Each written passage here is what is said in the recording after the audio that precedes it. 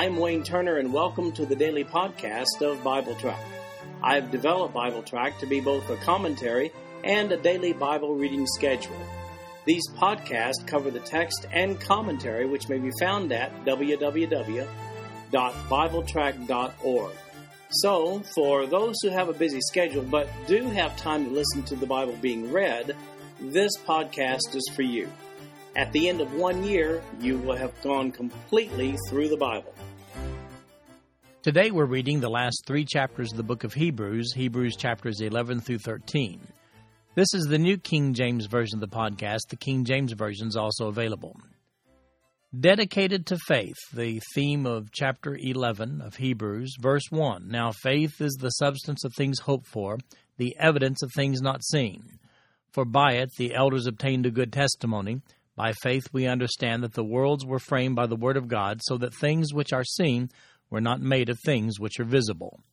So chapter 11 here is the whole chapter dedicated to faith. A great definition of faith is seen in verse 1. It says, Now faith is the substance of things hoped for, the evidence of things not seen. Mull that over for a minute. It's a great definition.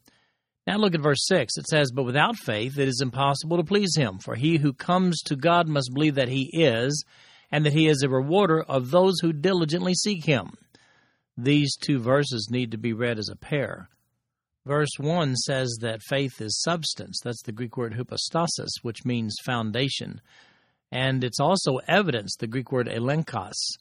These 2 words are strong foundational words that characterize our Christian walk. Hypostasis identifies a supporting structure, and elenkos identifies proof. In other words, faith provides the believer with a strong foundation and proof for Christian living. Now, I know it seems like a strange concept to those who have not been saved in Christ, but to the believer, the faith of Christ strengthens the believer's walk, providing the foundation and proof that simply cannot be comprehended by the unregenerate. If you'd like to know more about this term faith of Christ, then look at my notes in Galatians chapter 2, verses 15 through 21. We see in 1 Corinthians chapter 2, verse 14, the following, But the natural man does not receive the things of the Spirit of God, for they are foolishness to him, nor can he know them because they are spiritually discerned. So you see, for the believer, the faith of Christ is substance and evidence enough to take to any court. And I rest my case. It was through faith that the elders, in verse 2, the patriarchs of the faith, were encouraged. Moreover, we accept by faith that our God is the God of creation. That's in verse 3. Verse 2 receives more detail regarding that good report in the following verses, where we have the illustrations of Old Testament saints and the faith that they exercised. We'll see that the goal in view was eternal blessing, a reality after death, seen when we get down to verse 13. Now, being strangers here on earth, one day we'll all experience our residency in heaven. Now let's read verses 4 through 12. By faith Abel offered to God a more excellent sacrifice than Cain, through which he obtained witness that he was righteous, God testifying of his gifts, and through it he, being dead, still speaks. By faith Enoch was taken away so that he did not see death, and was not found because God had taken him. For before he was taken, he had this testimony, that he pleased God. But without faith it is impossible to please him, for he who comes to God must believe that he is, and that he is a rewarder of those who diligently seek him. By faith Noah, being divinely warned of things not yet seen, moved with godly fear, prepared an ark for the saving of his household, by which he condemned the world and became heir of the righteousness which is according to faith. By faith Abraham obeyed when he was called to go out to the place which he would receive as an inheritance, and he went out not knowing where he was going. By faith he dwelt in the land of promise as in a foreign country, dwelling in tents with Isaac and Jacob, the heirs with him of the same promise. For he waited for the city which has foundations, whose builder and maker is God. By faith Sarah herself also received strength to conceive seed, and she bore a child when she was past the age, because she judged him faithful who had promised. Therefore from one man, and him as good as dead, were born as many as the stars of the sky in multitude, innumerable as the sand which is by the seashore. So if that's not enough, just look at the demonstration of faith by these Old Testament examples. We have Abel in verse 4, that's recorded in Genesis 4. Enoch in verse 5, he's in Genesis chapter 5. Noah in verse 7, we find him in Genesis chapter 6, verse 8 and following. And then Abraham in verses 8 and 17. We find him in Genesis chapter 12 and also Genesis chapter 22. Look at the notes on both of those chapters, and you'll find him in the chapters in between. And then we have Sarah mentioned in verse 11 here. Read about her promise and receipt of that promise in Genesis chapter 18. Verse 13 now, these all died in faith, not having received the promises, but having seen them afar off, were assured of them, embraced them, and confessed that they were strangers and pilgrims on the earth.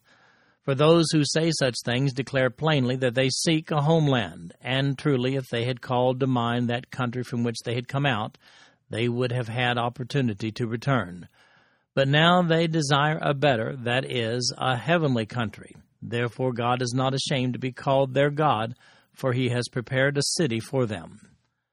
Verses 13 through 16 point out that these Old Testament saints did not realize the fulfillment of their faith during their lifetime on earth, yet they obeyed through faith anyway. They did, however, realize a heavenly reward for their faith. Verse 14 makes the particular point that Abraham and Sarah could have gone back to Mesopotamia at any time, but they chose God's promises over the place where their own relatives were located. Verse 17, by faith Abraham, when he was tested, offered up Isaac, and he who had received the promises offered up his only begotten son, of whom it was said, in Isaac your seed shall be called, concluding that God was able to raise him up even from the dead, from which he also received him in a figurative sense. Now here we're told why Abraham was so cooperative with God about slaying his son Isaac in verses 17 through 19. Abraham's faith is commended here in the incident involving the sacrifice of Isaac by Abraham on the altar in Genesis chapter 22. That faith was based upon God's previous promise to Abraham in Genesis chapter 17, verse 19. That verse says, then God said, no, Sarah, your wife shall bear you a son, and you shall call his name Isaac. I will establish my covenant with him for an everlasting covenant, and with his descendants after him. Since Abraham had received the promise of God that his own promises from God would continue through Isaac, and that was even before Isaac's birth, then he literally believed that if God allowed him to go through with the sacrifice, he would raise him from the dead. Since Isaac had no children at that point in time, Abraham knew that he would return home with a living, breathing Isaac. Now that is faith. We should take a closer look at verse 17 so as to clear up any misunderstandings about the phrasing there. The reference to Isaac in that verse lists him as his only begotten son. Let me read you an entry from the Louan-Nida Greek dictionary regarding the usage of the word translated only begotten there. That Greek word is monogenes.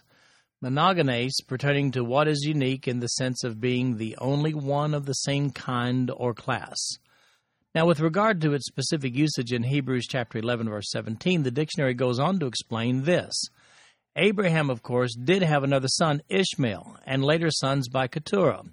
But Isaac was a unique son in that he was a son born as the result of certain promises made by God. Accordingly, he could be called a monogenes son, since he was the only one of his kind. There is no question that the writer of Hebrews knew about Abraham's other sons. However, he makes the point that Isaac was unique as the only son through whom the promise of Genesis chapter 17, verse 19 had been made. Let's continue reading now with verse 20 of chapter 11. By faith Isaac blessed Jacob and Esau concerning things to come. By faith Jacob, when he was dying, blessed each of the sons of Joseph and worshipped, leaning on the top of his staff. By faith Joseph, when he was dying, made mention of the departure of the children of Israel and gave instructions concerning his bones. By faith Moses, when he was born, was hidden 3 months by his parents, because they saw he was a beautiful child, and they were not afraid of the king's command. By faith Moses, when he became of age, refused to be called the son of Pharaoh's daughter, choosing rather to suffer affliction with the people of God than to enjoy the passing pleasures of sin, esteeming the reproach of Christ greater riches than the treasures in Egypt, for he looked to the reward. By faith he forsook Egypt, not fearing the wrath of the king, for he endured as seeing him who is invisible. By faith he kept the Passover and the sprinkling of blood, lest he who destroyed the firstborn should touch them. By faith they passed through the Red Sea as by dry land, whereas the Egyptians, attempting to do so, were drowned. By faith the walls of Jericho fell down after they were encircled for 7 days. By faith the harlot Rahab did not perish with those who did not believe, when she had received the spies with peace. And what more shall I say? For the time would fail me to tell of Gideon and Barak and Samson and Jephthah, also of David and Samuel and the prophets. Well, we continue with the acts of faith of more Old Testament examples in these verses. Here are the Old Testament saints who believed outside the bounds of their circumstances based upon the supernatural faith in God. We have Isaac, and he's recorded in Genesis 27:29. Isaac includes the Abrahamic blessing of Genesis chapter 12, verses 1 through 3, in his blessing regarding the prosperity of Jacob's descendants when he says this in Genesis 27:29, "Let people serve you and nations bow down to you. Be master over your brethren, and let your mother's sons bow down to you. Cursed be everyone who curses you, and blessed be those who bless you." Now that, as I mentioned, is including the promise that God had given to Abraham in Genesis chapter 12, verses 1 through 3. Then we have the mention of Jacob in verse 21. The specific promise fulfilled there is Genesis chapter 48. In verse 4 of that chapter, Jacob recounts God's promise and says this, "And said to me, Behold, I will make you fruitful and multiply you, and I will make of you a multitude of people, and give this land to your descendants after you as an everlasting possession." And then the blessings of Joseph's sons follows that. And then we have Joseph mentioned in verse 22. The particular instance is Genesis chapter 50. In chapter 50, verse 25, here's what we read. "Then Joseph took an oath from the children of Israel, saying, God will surely visit you, and you shall carry up my bones from here." In that verse, Joseph again stated his faith that Israel would leave Egypt one day.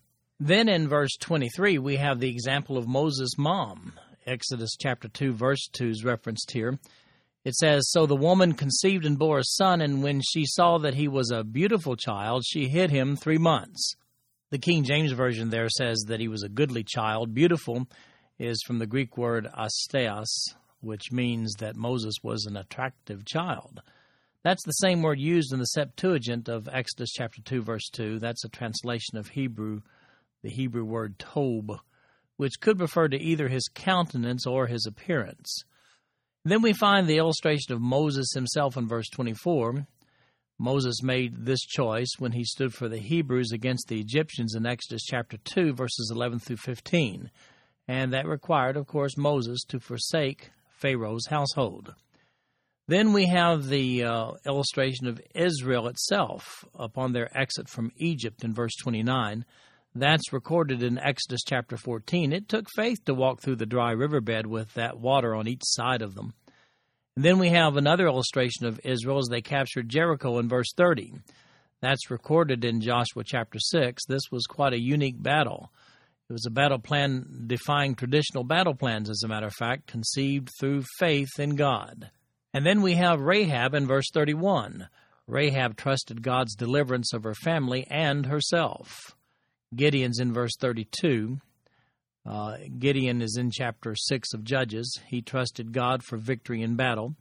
Then Barak in verse 32 also, recorded in Judges chapter 4. Barak trusted God for victory in battle as well. And then Samson in verse 32. With all of Samson's shortcomings, his final act of Philistine destruction came as he called upon God. And then Jephthah in verse 32. He's recorded in Judges chapter 11. And Jephthah trusted God for victory in battle, even though he's notorious for having made a very unwise oath. And then David in verse 32. In 1 Samuel chapters 16 and 17, David was faithful to God's promises throughout his life. And then Samuel in verse 32 is recorded here. 1 Samuel chapter 3, we see that Samuel followed God's leadership as he anointed David, king of Israel. And then finally the prophets, verse 32. All the Old Testament prophets, all demonstrators of faith. Now let's read verse 33. Who through faith subdued kingdoms, worked righteousness, obtained promises, stopped the mouths of lions, quenched the violence of fire, escaped the edge of the sword, out of weakness were made strong, became valiant in battle, turned to flight the armies of the aliens. Women received their dead raised to life again. Others were tortured, not accepting deliverance, that they might obtain a better resurrection. Still others had trial of mockings and scourgings, yes, and of chains and imprisonment.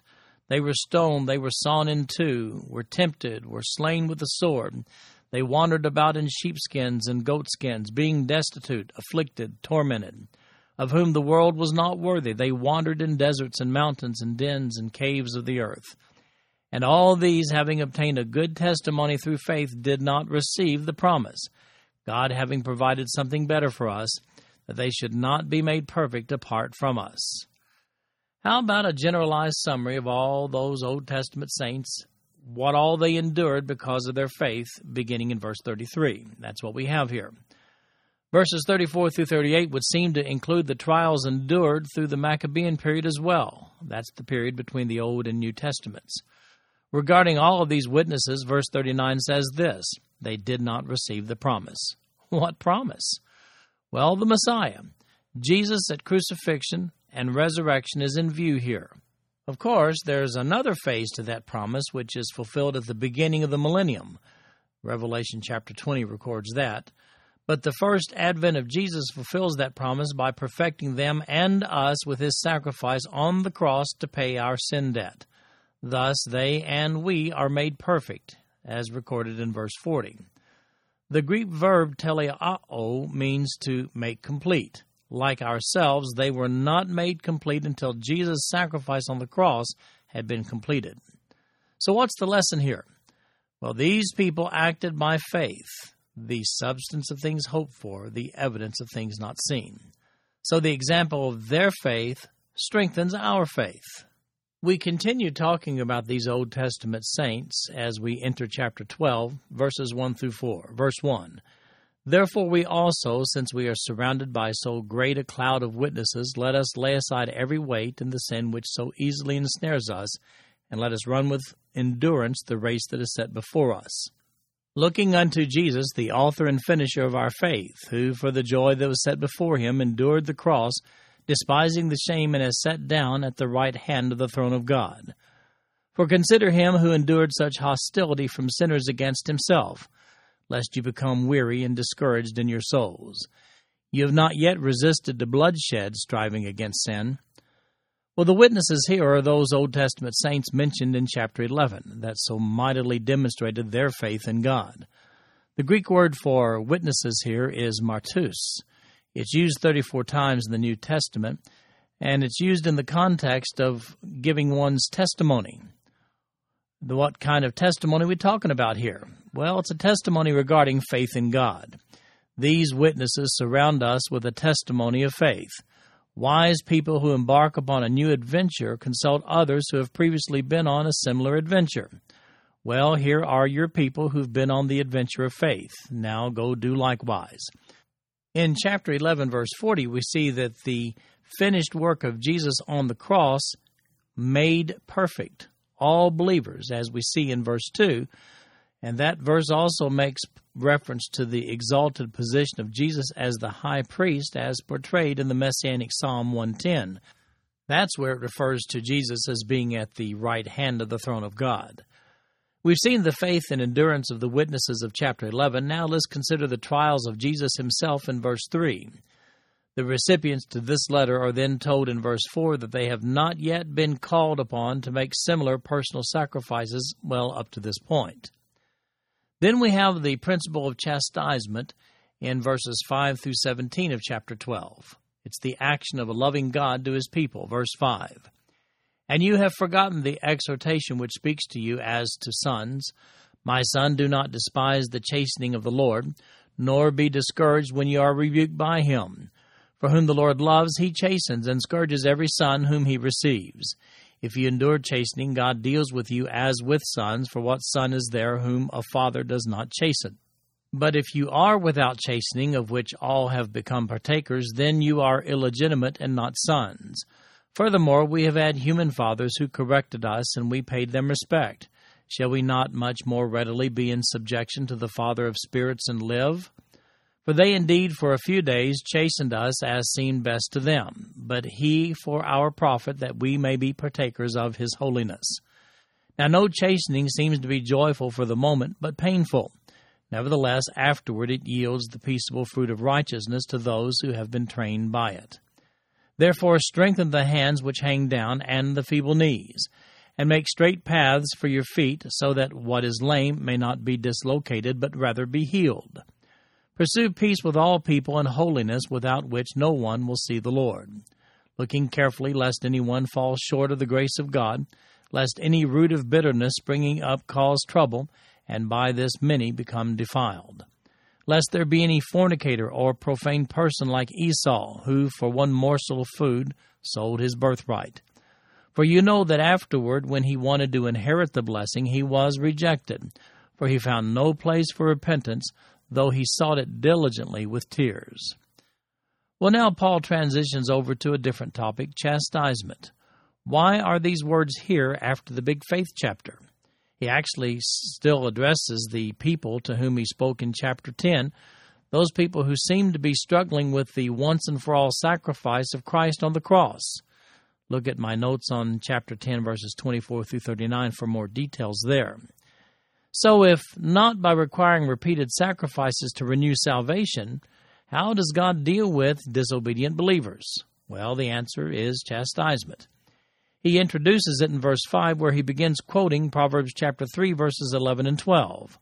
When we disobey God, he doesn't expect another sacrifice to be offered by the offender, as the Jews were accustomed to doing, but instead he expects a confession of sin.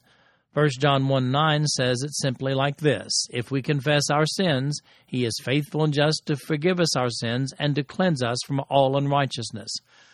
But what if we as believers don't confess our rebellion against God? Well, right at the heart of this chapter 12 are verses 6 through 8.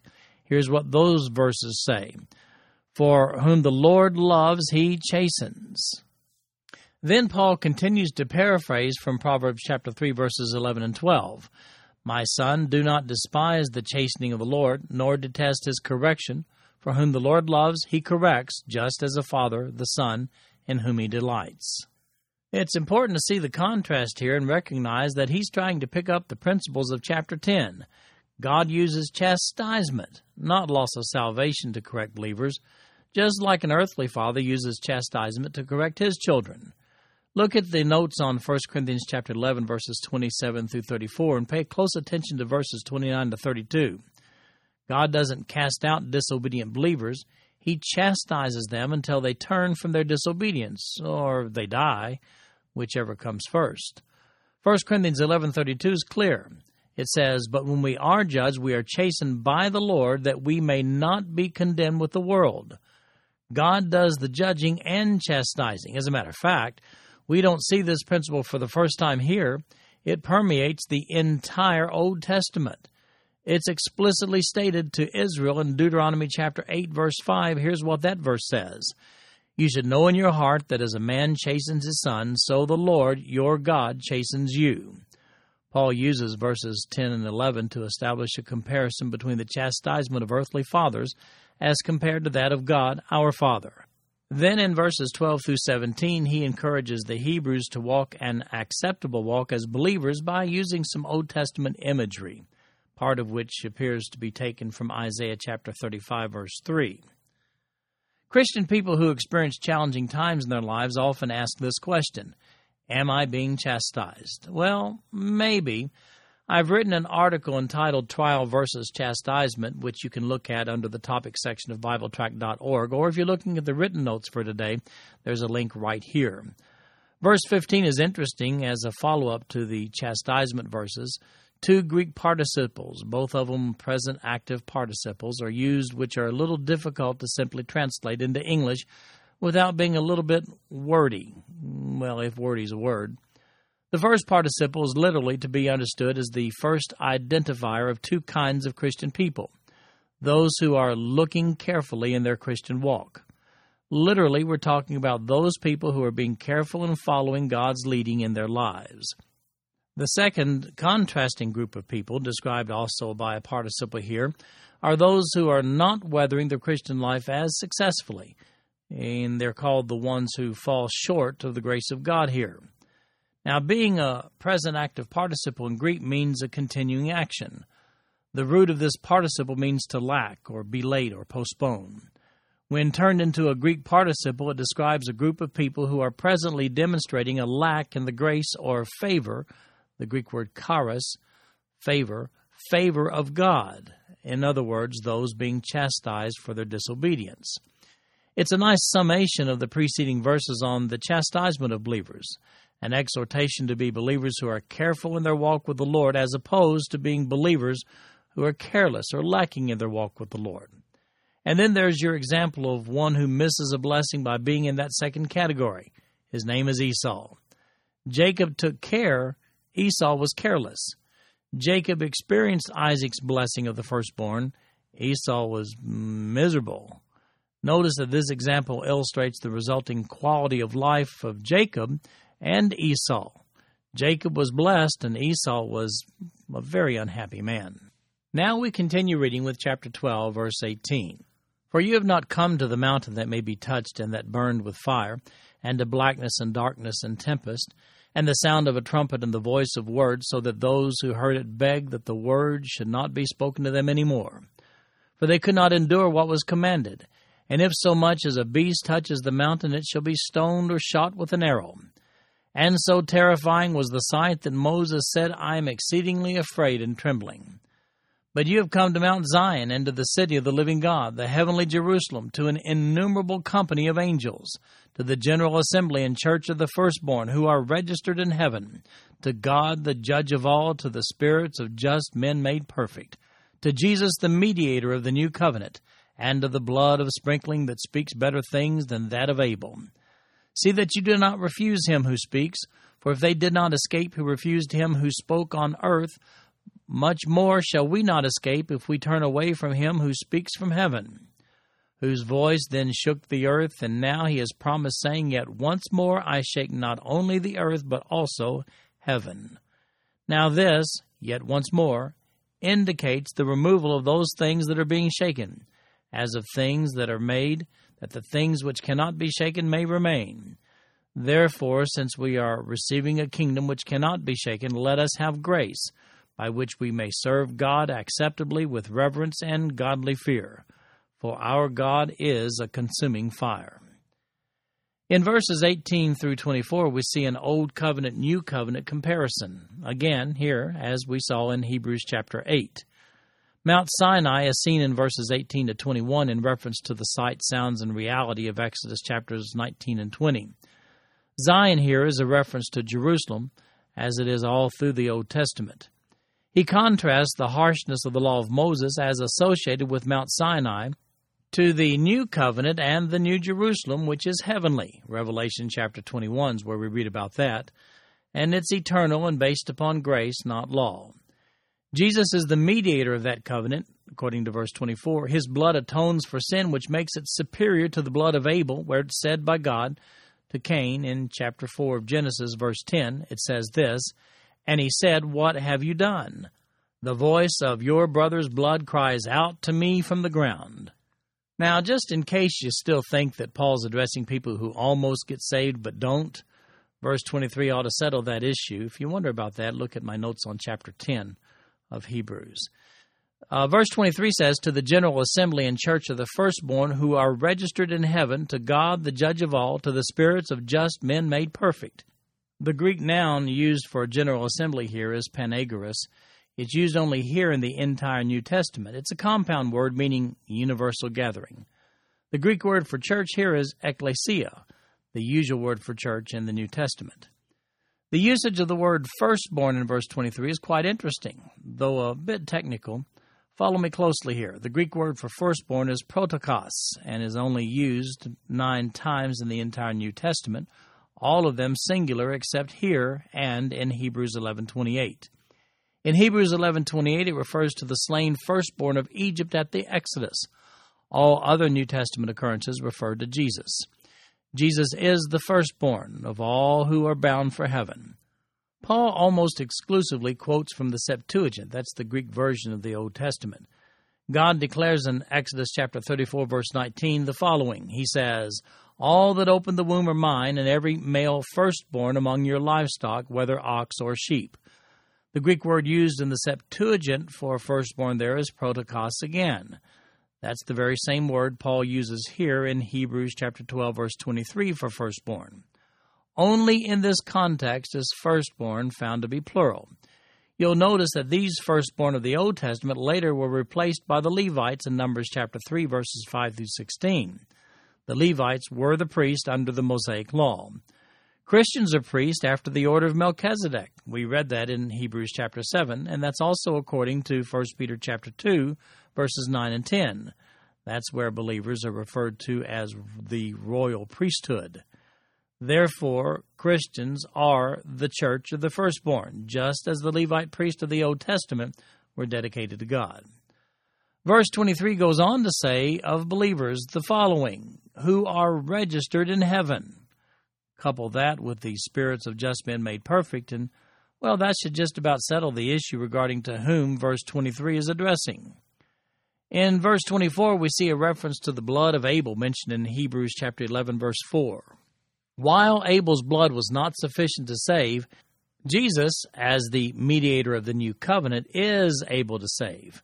So what about those who, in verse 25, refuse God's commands? Well, they were physically chastised. Hey, that's the subject of this chapter in the book of Hebrews, physical chastisement. If these Christian Hebrews reject this message from God, they will be physically chastised just like their Old Testament ancestors who also refused. And then there's that reference to the shaking of the earth in verses 26 and 27. That, of course, refers to Exodus chapter 19, verse 18, when Mount Sinai shook. He then refers to Haggai chapter 2, verse 6, with the promise that says, "Once more, it is a little while, I will shake heaven and earth, the sea, and dry land." That shaking comes at the end of this present world in Revelation chapter 21, verse 1. There it says, "Now I saw a new heaven and a new earth, for the first heaven and the first earth had passed away. Also there was no more sea." So the point, what is the point? Well, everything on this earth comes to an end, but those who are saved by the grace of God will live eternally. That's what verse 28 says. As believers, we are part of a kingdom which cannot be shaken. That's the context in which we serve God. And the fire of verse 29? Well, for that, we once again look at Exodus chapter 19, verse 18, that says, "Now Mount Sinai was completely in smoke because the Lord descended upon it in fire.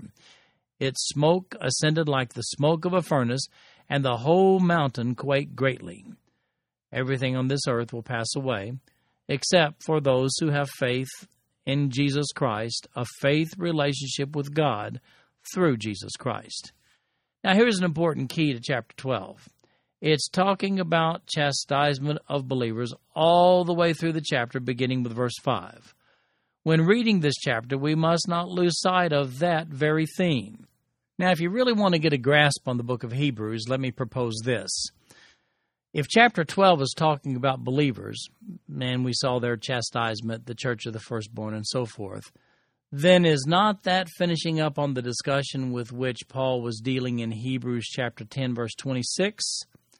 So if chapter 12 is about saved people, then chapter 10, verse 26, and the following verses in that chapter, that must be about saved people also. If chapter 10, verse 26 is about saved people, then chapter 6, verses 1 through 6, well, that's also about saved people because the phraseology about Christ and sacrifice is the exact same.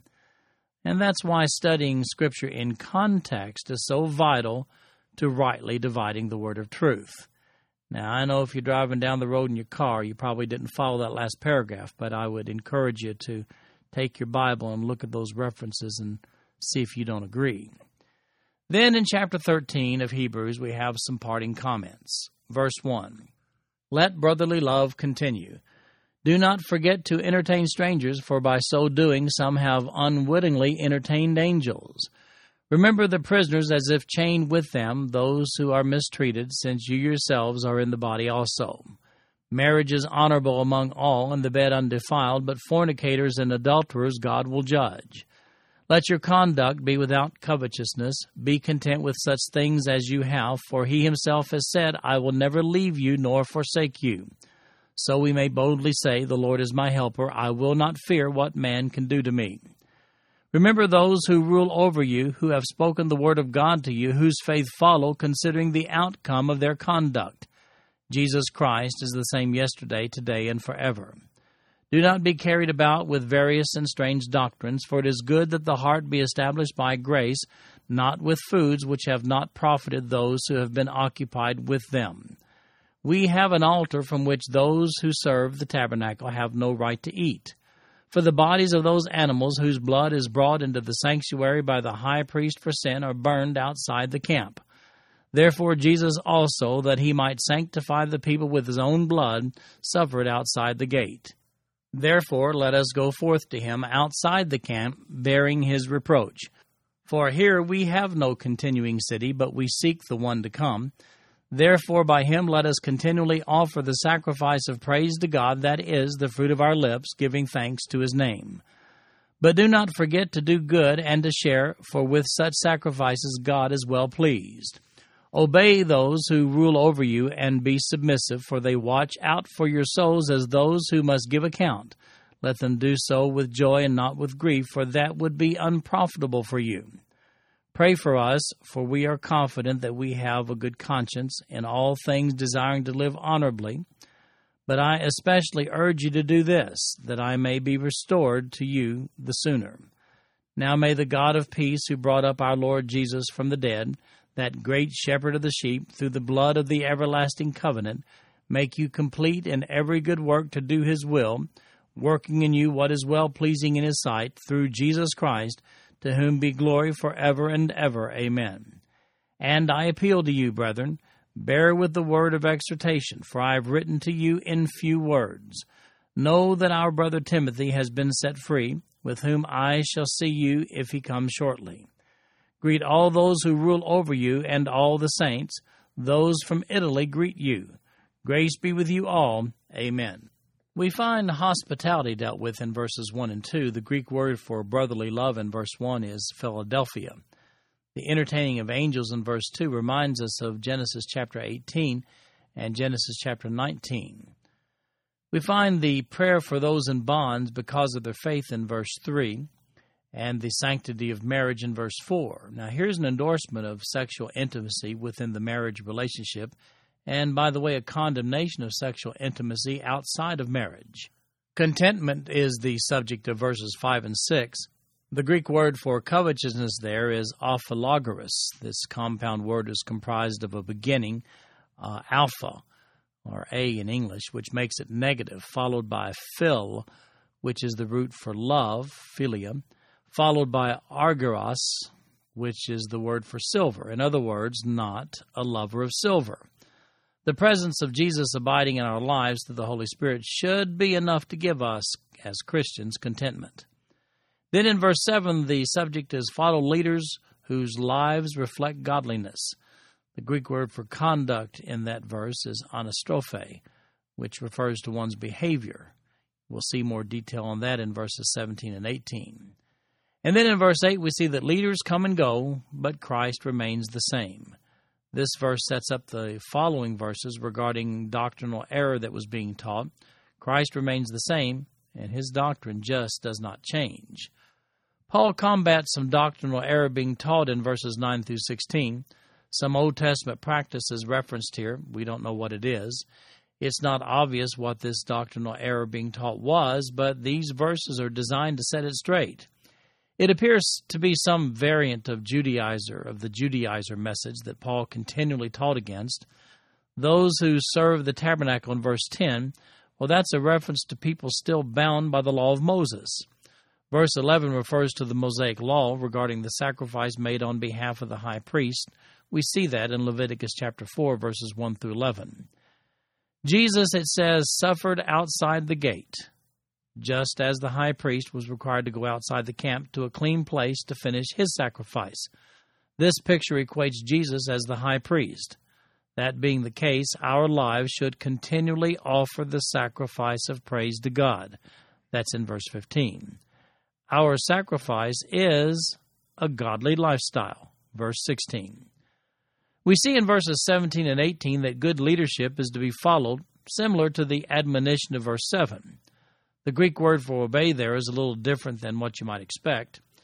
It's actually the Greek word pytho, which is used in the present imperative passive. It means to let yourself be persuaded. That's followed by an admonition to be submissive. That's another imperative. It's hupeko, which commands us to surrender to that authority. This verse demonstrates the magnitude of responsibility for those who are responsible for the spiritual nurturing of other people. Verse 18 follows with a prayer request for strength to be a good spiritual leader. In his final words, Paul gives a summarized doctrinal position of this letter to the Hebrews. He does so in verses 20 and 21. We see in those two verses that, first of all, God is a God of peace, that God raised Jesus from the dead, that Jesus was the great shepherd of the sheep, made possible, of course, by the blood of the everlasting covenant. And then finally, may Jesus make you complete. That Greek word is katartidzo, and it means to be fit or complete in every good work to do his will. The aorist active optative for katartidzo is used here to express a desire for them to be well-pleasing in his sight as a result of the good work that they do. Finally, the close to the letter is shorter than in most of Paul's letters, seen in verses 22 through 25. The exhortation of verse 22 comes from the Greek word paraklesis, meaning to comfort or console. That refers back to Paul's encouragement in Hebrews chapter 10, verse 25, when he says, not forsaking the assembling of ourselves together, as is the manner of some, but exhorting one another, and so much the more as you see the day approaching. Now, paraklesis, by the way, is a noun, and it means comfort or consolation. The word exhort in Hebrews 10:25, exhorting one another, that's the verb form parakaleo. Finally, we see more evidence that Paul wrote the book of Hebrews with his reference to the Christians in Italy sending their greetings. Hey, Paul was in Italy. And by the way, he was transported there after he was arrested and appealed to Caesar in Acts chapter 25. And finally, Paul's standard close in verse 25 when he says, grace be with you all. Amen. This concludes our podcast for today. I'm Wayne Turner, and if you'd like to read along with our commentary online, go to www.bibletrack.org. Thank you for listening in today. The background music for these podcasts is an original composition written by the music director of Fayette Bible Church, Paul Walton.